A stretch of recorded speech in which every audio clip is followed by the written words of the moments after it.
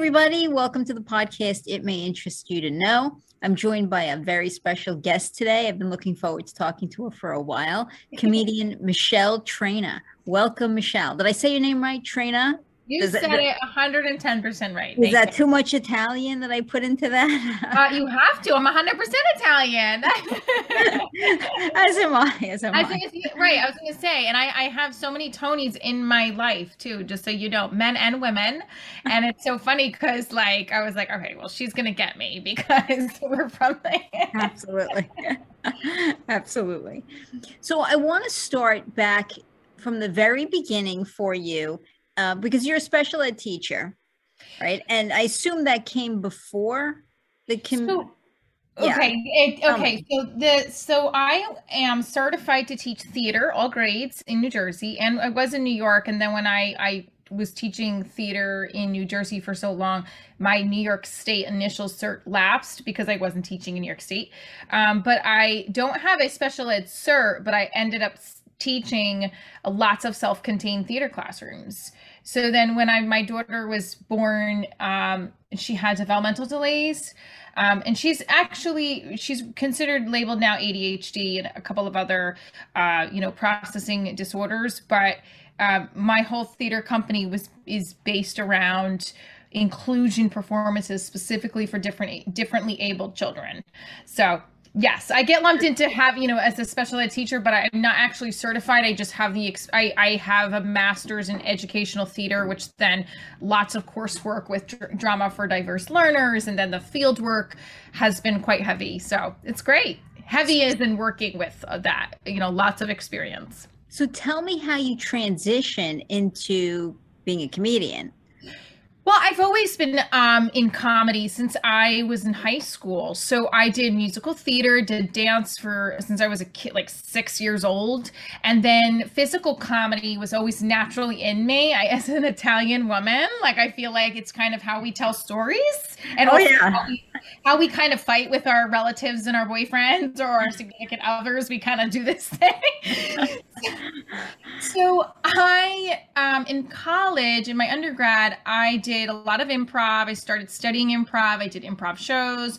And then right out of college, I went and did musical theater and children's theater. And a lot of the children's theater was based in comedic bits, physical comedy. So that when I kind of transitioned to teaching full time when I met my ex-husband and wanted to stay with him and not travel as much. So then I got this master's degree in education, and I never left performing and I never left comedy. I always actually still did it through teaching, through role play. There was always some humor, in my repertoire of who I am, and I think making kids laugh was part of it. So. Well, stand-up is its own beast to a certain extent, right? I mean, getting up on a stage all by yourself and people are staring at you, waiting to entertain them with some funny, anecdote. That's its own beast, is it not? Yeah, so that I didn't get into till after my divorce, which I used to be afraid of stand-up. I used to want to try it. And I think I tried it once in my early 20s and I was like, this is hard. Because you have to, for some people, they can actively just get up and riff and be funny. And there's certain environments, I think, where a lot of us can get up and riff and be funny, right? But if you really take it as a craft, you have to write. I personally write every day. You got to transcribe your tapes, listen to what's getting laughs, listen to what's not, know who you are, and be authentic in how you present that. So it is a whole different kind of beast. I like to say that it's the genre or the beast or the avenue that brought me back to my real love of my life, which is being on stage. Do you remember your very first moment doing stand-up, when you walked out on the stage and there you are, your very first moment in front of the mic, in front of the audience? Yes, I do. So there was a moment I took a class at Caroline's Comedy Club in the city with one of my mentors, Linda Smith. That was my first time on a quote unquote in front of an audience with this microphone, right, in a Yeah, room, yeah, and yeah. yeah. And I was nervous. I was like, but everybody there was also learning. And I was going through a breakup and a lot. And it was like, well, this, if I can feel pain, I can do this. Like, you know what I mean? Yeah, But when I I get was it. actually on stage at Caroline's doing the show, I was very nervous. I was scared. But then again, I just went back to all the other things I had been through. I was like, well, So, do you remember the sense that you got the first laugh you got? I'll ask this as a compound question. First laugh, what that felt like, and first dud, that I thought this was funny and I didn't get a response. Can you remember what each felt like? yeah, I think that the first show I did went really well. It was this graduation show too of the class. It went really well, and I was like, and everyone's like, "Wow, this is great." And I felt like I want to do it again. I want to keep doing this. And then the second show, and I've heard this a lot. Sometimes the second show doesn't go as well, which it wasn't like horrible, but like there was moments where I was like, I don't know if that worked as well. And it didn't ever feel like so horrible where I wanted to stop. It actually just wanted me to work on it more.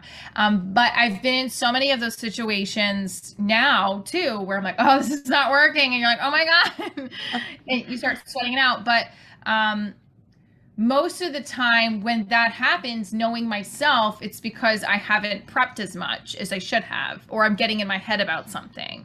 So Mm. I know kind of the signals of that when it happens. But yeah, of course, it's like being tackled. If I was on the football field, being tackled by a whole bunch of players that are, 300 pounds and not moving.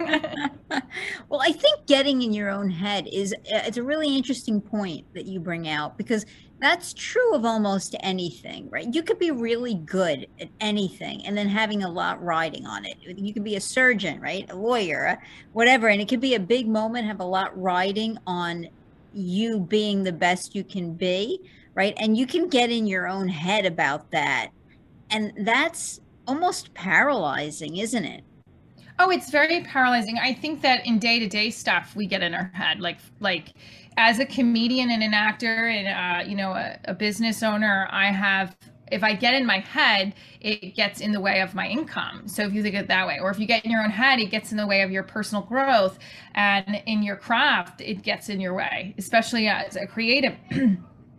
I think that you have to find ways to get out of that, or at least acknowledge that you're doing it, and then Right. take a step back. And sometimes when I'm having those moments, I just start writing about it, and then there becomes a bit within itself too. Well, talk to me about the creative process for you. How does that work? And I've had all different people tell me all different things on the podcast, right? I've had people Yeah. tell me I have to go out jogging in the morning. I have this ritual I go through. I've had people tell me I don't. I just sit at the computer. I write spontaneously. It just comes to me then. It's natural. What does it look like for you? How do you create? Well, ideally, it's a matter of writing, rehearsing, and then writing and rehearsing again. And then when you try it out in front of a crowd, I go back and see what works and what didn't. And then what is working, I keep honing that. And what isn't working, I throw out. Or if it's worked at different times, I save it and try to see how I can fix it.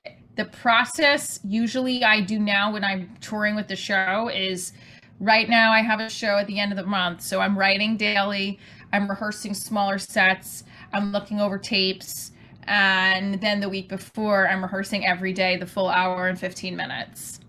So when you say you're creating or you're writing, though, is that you sitting down at the computer, kind of writing out your material, or do you write and all day long? Like I'm in the shower and I have a thought, I write it down as soon as I come out of the shower, or are you observational in nature? Like I go to the supermarket and I see something Yeah. funny and instantly I know that's in my show tonight. Well, I think for Divorce Diaries, it's not an atypical stand-up show. So how I do it is I do it almost like a script, and I do a lot of rehearsal. So sometimes writing doesn't work for me as much. I'm a physical person. I need to get up and just start talking in a structure. But the routine I try to maintain is I write artist notes, which is just a stream of conscious for like 10, 15 minutes.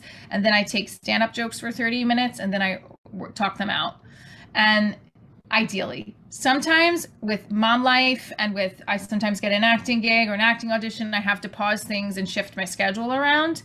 But ideally, that's the routine.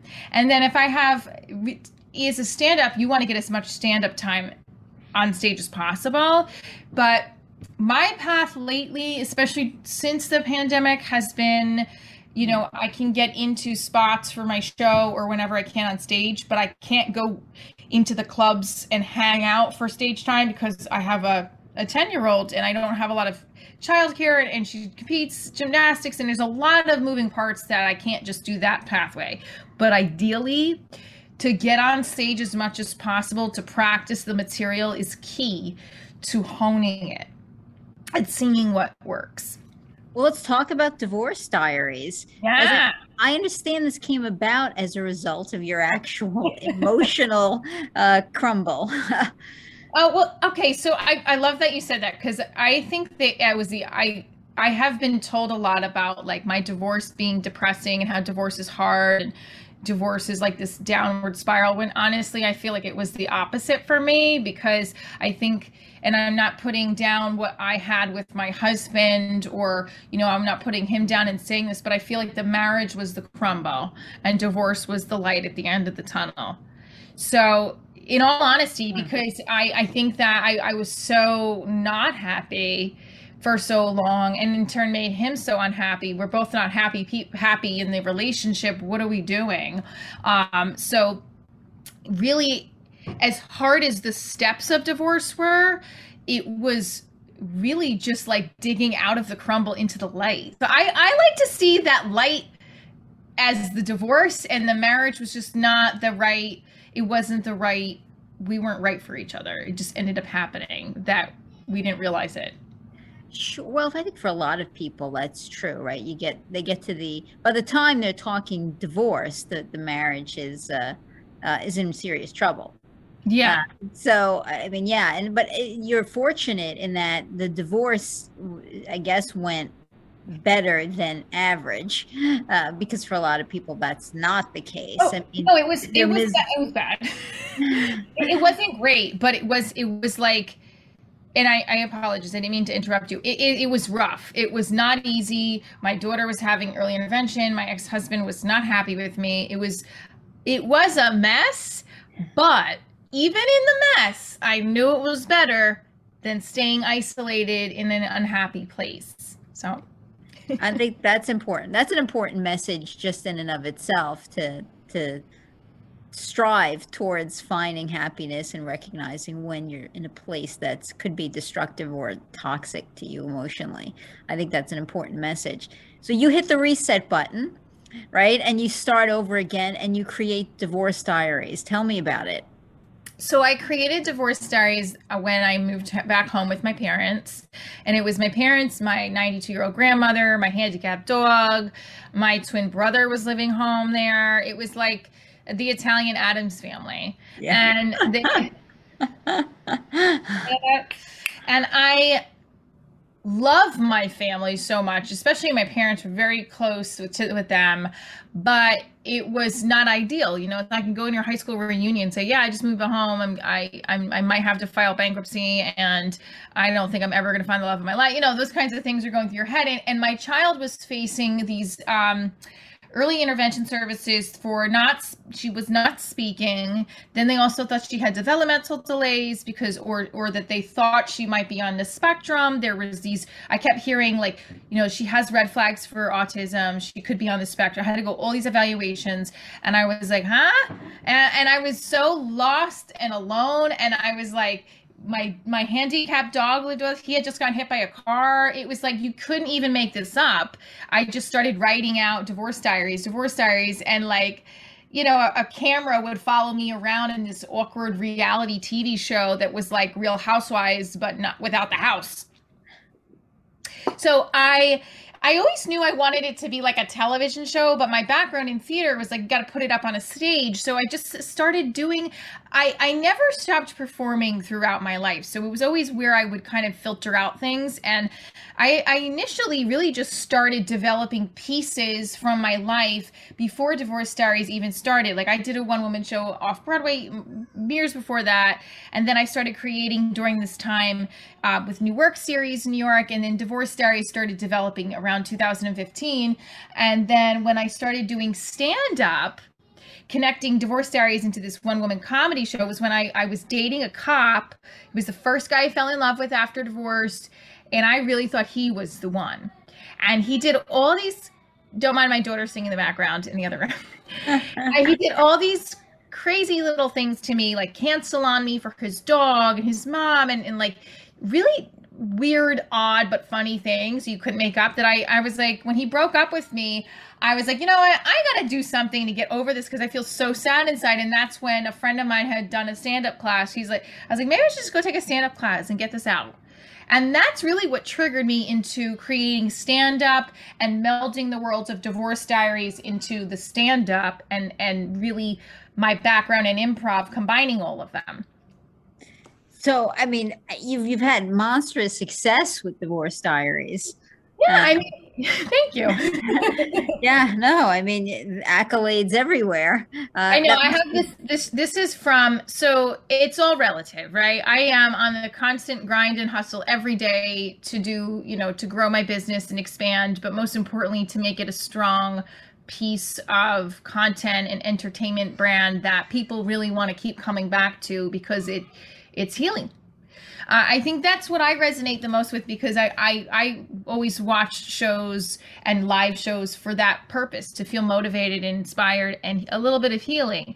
And I shot a pilot, I wrote a pilot and shot it last year. And these are some accolades you see in the background. And I'm proud of it because we raised money for this. I signed up with a producer recently where we're looking for season 1 to be filmed. So we're just on the uphill. I mean, there's so many people trying to do or doing what I'm doing too. And it's all about, the journey. And sometimes you have to, everybody's always looking at other people to compare. I do it myself all the time. So you have to just say, look, this is so exciting to keep building and sharing and, so making it as strong as it can be and as open to the theme, or I should say, and expand to the theme of feeling accepted, feeling included, feeling like making it in life is really a state of mind as opposed to this societal norm of being married or being a specific type of person to feel successful or feel included is not it, because a lot of us don't feel that way, but we don't really have this open dialogue about it in a way that's productive, So now tell me what it was like to be filming it. Remember your first day of filming? What was that like? Yeah, it was great. I loved it. I mean, we did a 5-day shoot for a 30-minute pilot, and we filmed on a very small budget, and it was run and gun, and 8-hour days for in the film industry. That's really not a lot. And I feel like we got the mission accomplished. This was my street that it was shot on. This is one of the shots we did. And my daughter's a singer. So it was nice. It was great. It was really great. We are in more festivals. It's circulating in. I have signed with a producer who is in Chicago. His name is David Vox Mullen, and we have a production company that's on board to film a full season now. But we are looking for, we're just taking steps to find investors, to find the right steps to get to a platform to keep growing it. In addition to the live show. Yeah, well, I mean, I think that you're going to appeal. In terms of TV, I can't imagine you're not going to appeal to society at large. I mean, you really can't look to the left or the right and not stumble over somebody who's been divorced or in the middle of a divorce or thinking about a divorce. So, I mean, that does resonate for people. I think that too is the important part with the whole divorce like diaries is that when they watch the show, it's really about this post-divorce journey where it's not so much maybe Michelle going through the divorce, she's already divorced, that there's other characters that are struggling in their marriages, struggling in their careers, and Michelle's also struggling with her own self-worth and her friend, like, so it's kind of about, you know, this concept of when life doesn't go as planned, you know, this is the roller coaster. It's the chaos in the form of a woman. That's one of the lines in the show. Right. Well, yeah, anybody who's been through that, I almost think you could say any trauma, right? Divorce in its own way is its own trauma. Yeah. And anybody who's been through that, picking up the pieces, you know, dusting yourself off and starting all over again is certainly a process. All right. You're going to have good days and bad days coming out of any type of journey. You're going to have those days where you're like, I'm going to sit on the porch and wait for the locusts. And then you're going to have days where you're like, I can do this. And you're swinging your hips a little bit. And I think learning to navigate those highs and lows as you're trying to make your way back to a really good place is hard. And I think seeing it is just my opinion. I think seeing it in the form of somebody else doing it and showing you like, yeah, this you're gonna be all over the place and it's okay. Like embrace that and just keep going. Like just keep getting up. I mean, that's the ultimate lesson, right? Every time you get knocked down, just keep getting up and try to find the humor in the really bad days. And last week when my daughter fell is literally the epitome of the show. Like I was laughing. I was like, this woman is going to think like I'm like just forgot about her. And like literally this is my life to a T. Something will happen like that. We're in the middle of, I'm about to go do work. And then I couldn't get my email on my phone because my storage is full. So, cause I'm going to be like, why would I not have my email? And that's why when I got, so it's like that, those minutes are in the show because that's what ends up happening. Like my daughter broke her arm during the pandemic, scooting down our friend's house, and she couldn't do gymnastics for 6 weeks. I'm like, oh my God, we're not going to make it. She needed to do something, right? And it was like the longest 6 weeks because she was trapped inside and I had to find something it's like, you can't make these moments up. Right. Because they haven't. And then there's a lot of other people that can connect to these chaotic circumstances that I also think with regards to the societal norm, right, of marriage and relationships and you know, I do a lot about the school moms and like how I'm not the typical school mom, and I even joke around with the school moms about this show and like how it's like, you know, I just don't fit in. I feel very on the outskirts, even though I can have a conversation with them and relate. When I walk up to the front of the school, I feel very on the outside. And there's a lot of people that feel that way. And I think that to have the open dialogue about it and bring attention to it allows us to feel like we are worth it in this world, in this community. And there's a whole bigger picture involved with, you know, the way we internalize things.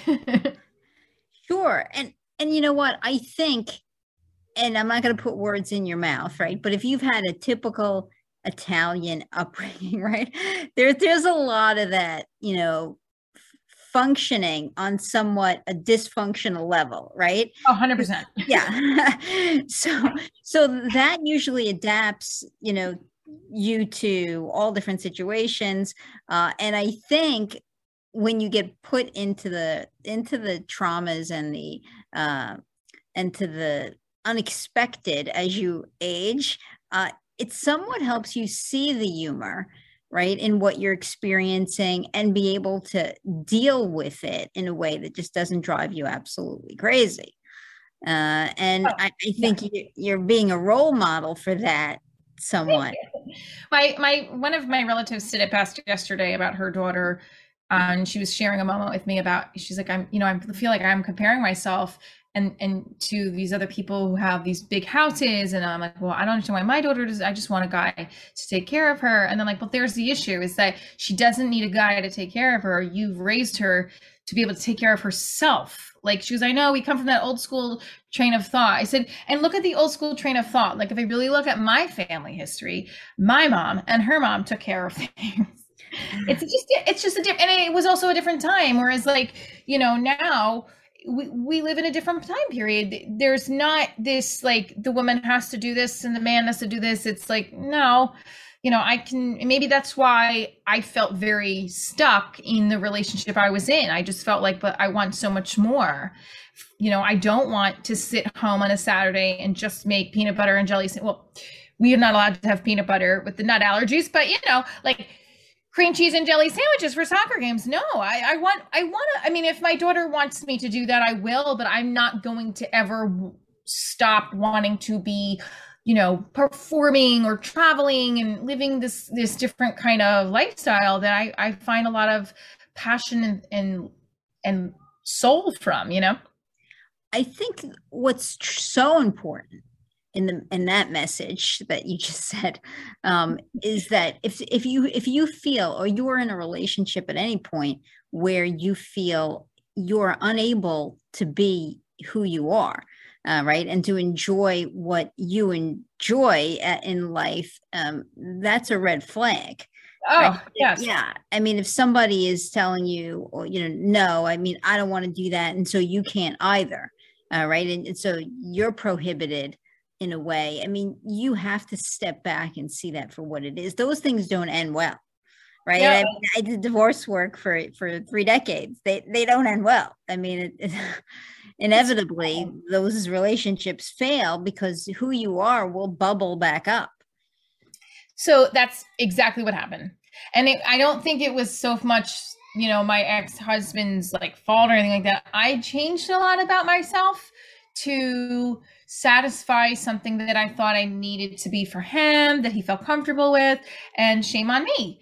I said I'll never do that again, because what ended up happening was I suppressed it, and then eventually it came out.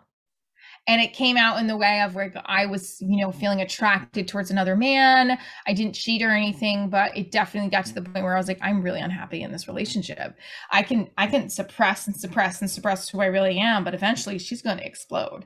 So she exploded. And I remember having my daughter and saying at one point after her first birthday, like, I think it was I gave it a couple more months, and I said, I just can't do this anymore. We have to separate, because it was to the point where it was becoming volatile for both of us. And I think, we're both in much better places in our lives. Like, he's with somebody now. I'm single and very happy to be single. And I feel like my relationship is my business, is Divorce Diaries. And I couldn't be happier about that. I mean, the journey with marriage and divorce and relationships is, I believe we all do want to have that love and passion and romance with a partner.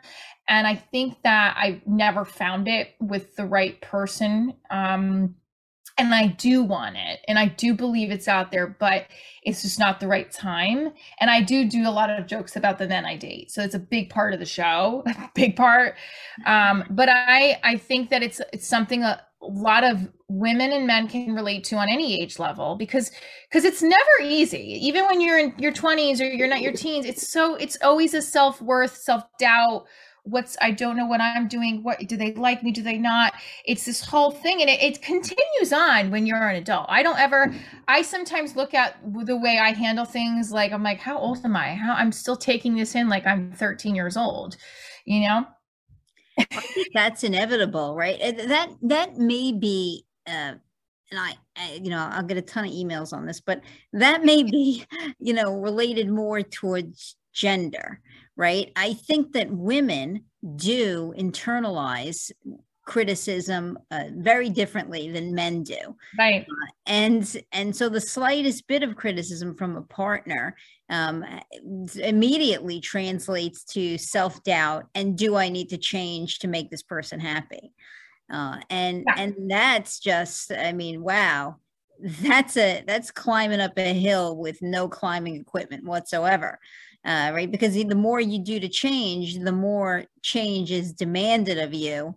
And, it's a vicious cycle. You never get to the point where you are enough, if you weren't enough to begin with, right? People have to, and this is a message I'm really glad we're talking about for any women listening or young, somebody young, if you're not enough just by being who you are, Right. that's not the right relationship. It's not. It's like, and that's hard because I do feel like I'm enough, but then I'm looking at myself in my past and like, why am I with this person who's not giving me the effort that I put in? And I want to teach my daughter that, because I want her to model that. I want to model for her what I want her to do with boys or girls or whoever she chooses to be with. And I get concerned about that because right now, I think in the history of dating, I haven't like put myself out there a lot in the 7 years I've been divorced, but when I have, I fell for men who are not emotionally available, and it's always like a catastrophic, and then I'm out for like 2 years alone because I don't want to be with anybody after that. And so it's your pattern. You have a pattern. Oh, I have gone through like hypnotherapy. I spoke with a psychotherapist. I have a medium. I have done so much on this stuff. And then literally I was like, you know what? I said this on one of my TikToks. I go, I'm really just tired of people saying it's something that happened in my childhood, because my dad loved me. It was very close with him. My mother loved me. And if it was the boy in 8th grade that called me ostrich because my neck was too long, then I gotta find him. Like, what is it? I'm not sure you need therapy. I mean, it sounds like maybe you just need to like go out with your 4 best female friends, right? And sit around and be reminded of what makes you fabulous. Oh, that's sweet. I do that. I do have those friends. I think it's a lot of internal work that I have to do still, that I've been really focusing on patterning in my thought patterning. That's what I should say. My thought patterning and the routines that I do after, right? Obsessing about this one person for so long, and in a way where it's like, but I don't get it, but I don't get it, but I don't get it. And it's like, I don't feel, and you feel, I think that the problem with me is, and I've had this from people that I've talked to, is that I intensely give so much to a person who's not giving to me. And I actually think it happened in my relationship with my ex-husband, was that, yes, he gave to me too, but there was only so much he was capable of. And eventually it was not enough for who I am. It just wasn't. He's not. Yeah. Yeah. I think patterns, I noticed over the years of divorcing couples, because I was in this very unique position of seeing people at the end. Right. I wasn't the wedding photographer. I didn't get to see the happy people. Right. I was at the end when they hated each other and, would come to you trying to figure out the best plot to completely annihilate that other person. Like, I was at that end of the spectrum. So I got to see all these relationships imploding. And oftentimes there were definitive patterns. Yeah. Patterns to the relationships, even just in, the same people who drew towards narcissistic people. All right. Because they tended to be someone who preferred giving. They were, overly caretaking in their nature, and they always drew towards a particular type of personality. And those were patterns that I picked up across seeing all different people at all different points of their life. And I used to call one, I remember, like the Anne Boleyn syndrome, right? And that's Anne Boleyn is this famous queen in England, right? She marries Henry VIII. And to marry her, he completely turns England on its head, right? I mean, he gets rid of the first wife. The Catholic Church won't give him a divorce, so he ultimately breaks away from the Catholic Church, and he says, guess what? We're all going to be this new religion, and if you're not, we're going to kill you. All right, so instantly everybody converts. He creates a new religion, puts himself in charge, and says, hey, I'm divorced now, and so I can marry her. And marries her, right? So he totally turns England on its head. And he winds up in this relationship with her.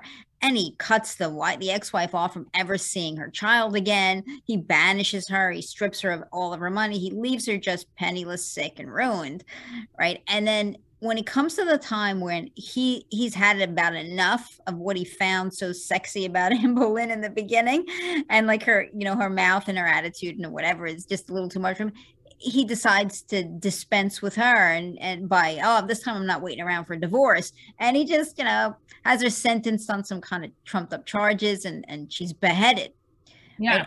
Right? And for me, I'm thinking, you didn't see that coming, right? I mean, like the whole time he's treating, when you got to see him at the end of his relationship with his first wife, and he had no regard for her and her happiness, and he's totally willing to completely decimate and ruin her.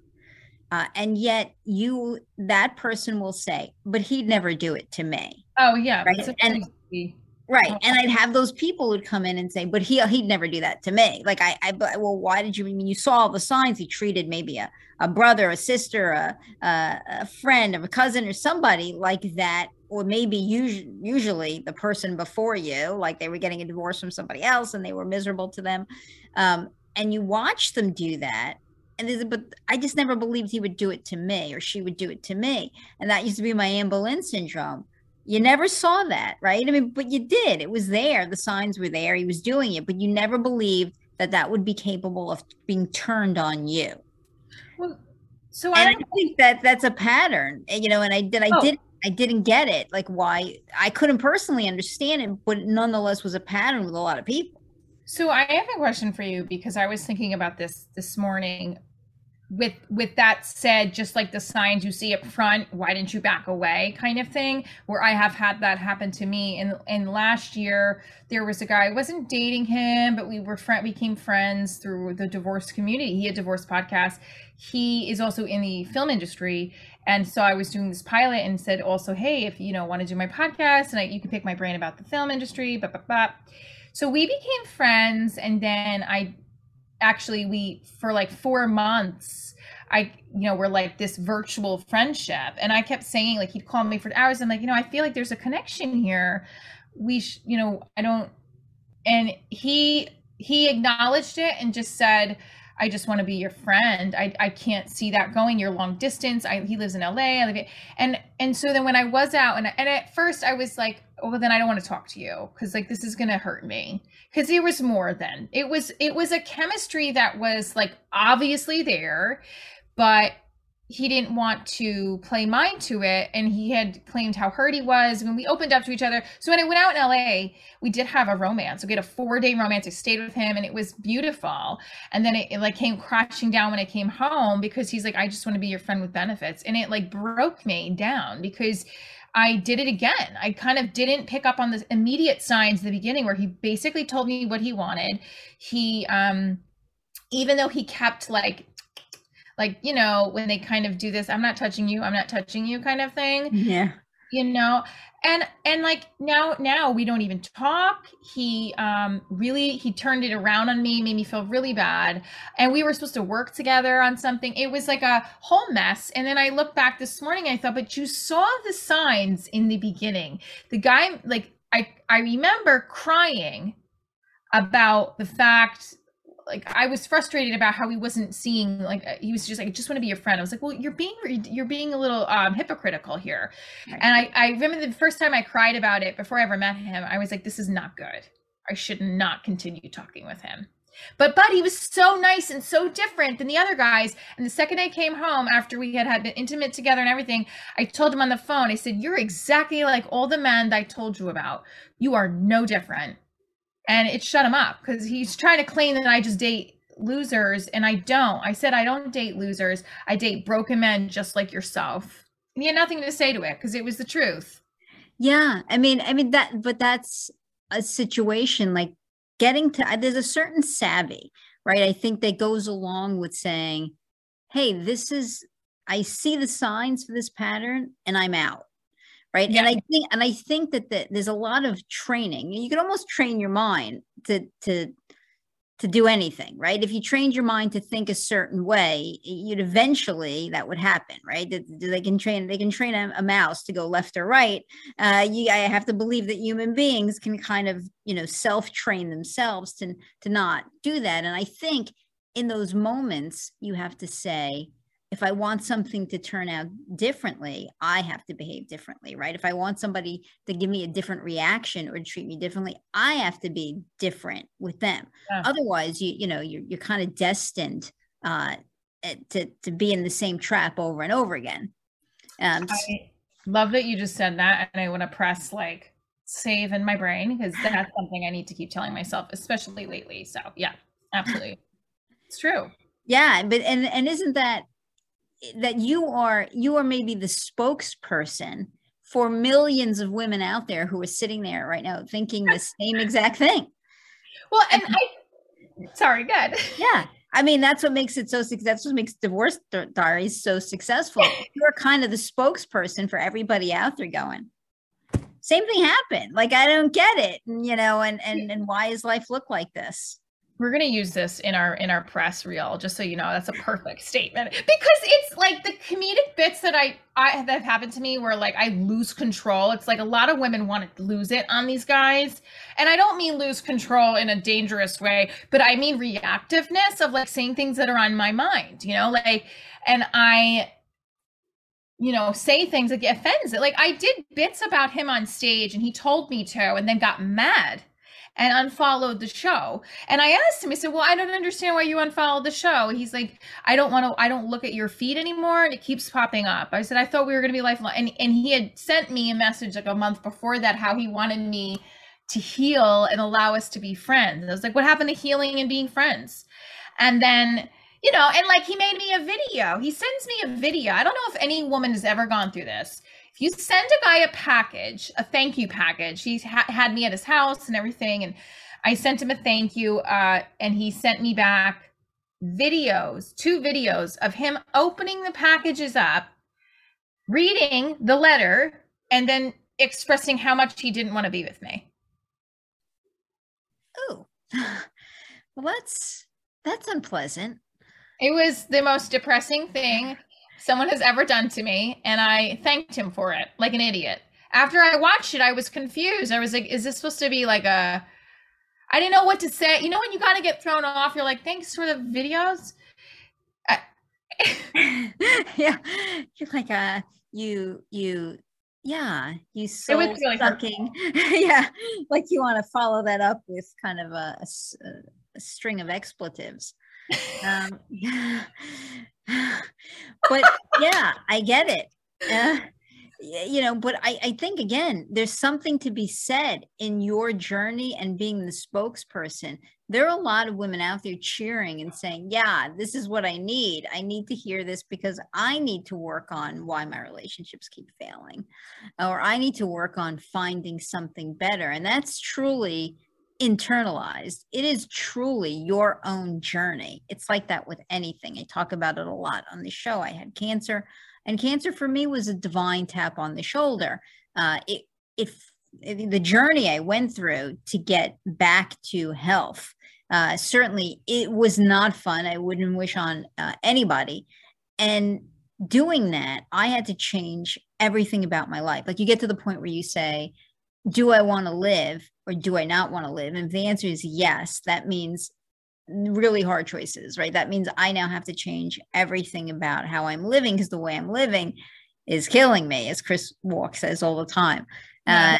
And so I completely changed how I live and how I eat, and taking care of myself and dealing with stress.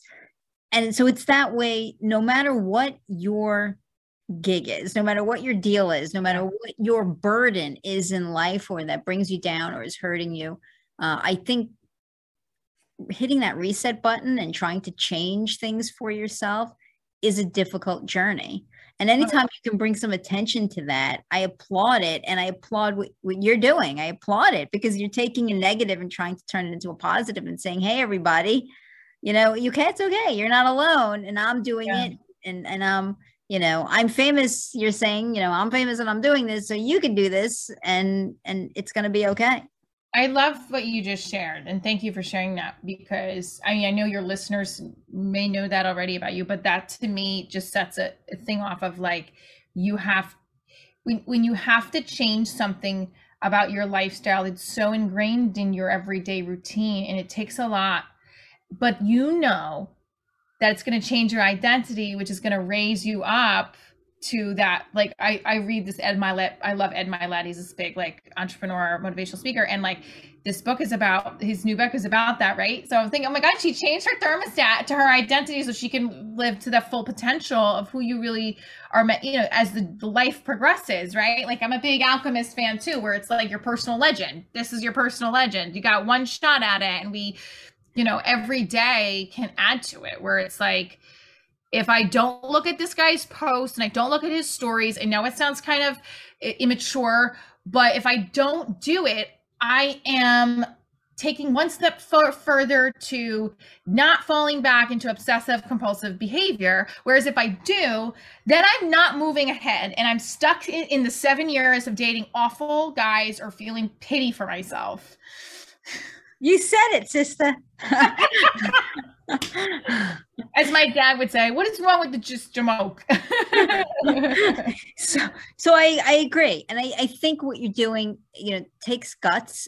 I think revealing anything about yourself takes guts, right? To people and saying you're doing it in a way that you're saying you are not alone and let's find humor in this together. Yeah. 100%. I applaud that. Tell people where they can find out about you, your show, information, see you. So they can go to michelletraina.com or divorcediarieshow.com. divorcediarieshow.com. Michelle Traina, Michelle spelled with one L, Michele, Traina, TRAINA.com. Both are my umbrella websites, and you could just go to events. I am doing a show in Richmond, Virginia, July 28th, and then Long Island International Film Expo, July 16th. That's the pilot we'll be screening, but the next live show is in Virginia, and there'll be more dates coming up in the fall. Sure, especially now with COVID restrictions significantly lessening. I would think you'll even start appearing more and more. That had to be a hard journey for all of you comedians out there who really get your energy by an audience. That had to be very hard, entertaining. Like your daughter's tired of hearing the same jokes, I would imagine, right? Like you're home. I did everything virtual. I used to do a bi-weekly Divorce Diaries virtual show. We got we got this like group going. I got divorce attorneys, some sponsored a private show for their clients. I had a group. It wasn't a divorce. It was a side group that brought me on to do a private show. I mean, I brought the business to virtual lenses, and actually my theater company too. So we shifted, we pivoted. We had to. I had no other choice. I had left my full-time teaching job right before the pandemic really let up, like really started. And I didn't know this was going to happen. And I was like, oh my God. And so I had no choice but to hit the ground running. Obviously I would have done it anyway, but like as crazy as Zoom was, it really, all that stuff kind of saved what you were supposed to do. I think it helped in a way, you know? I agree. I totally agree. Well, I'm going to put up links to everything below the video. Awesome. And I mean, I really love chatting with you. Thanks. I think you're funny and engaging, and anyone who hasn't seen the show or seen her before, go check her out. Yes, please come check out the show. I can't wait to be back in Jersey. So we will hopefully be back in Jersey in the fall or early winter. I'm trying to spread out since it's really a touring show now. I used to do it monthly in New York and monthly. It was a lot to just because it's a specialty show, and I like to bring new material to each show. So I think we're going to do Jersey in October and New York in September. Excellent. So check her out. Again, the links will be up. Thank you, Michelle, for joining me today. This has been fun. Thank you, Tony Ann, for having me. And I hope you'll come back, especially as you're going along and Divorce Diaries is continuing to advance. I hope you'll come back and continue talking to me about it. I will absolutely. I loved our dialogue as well. Actually, it was really great. Thank you. Thank you.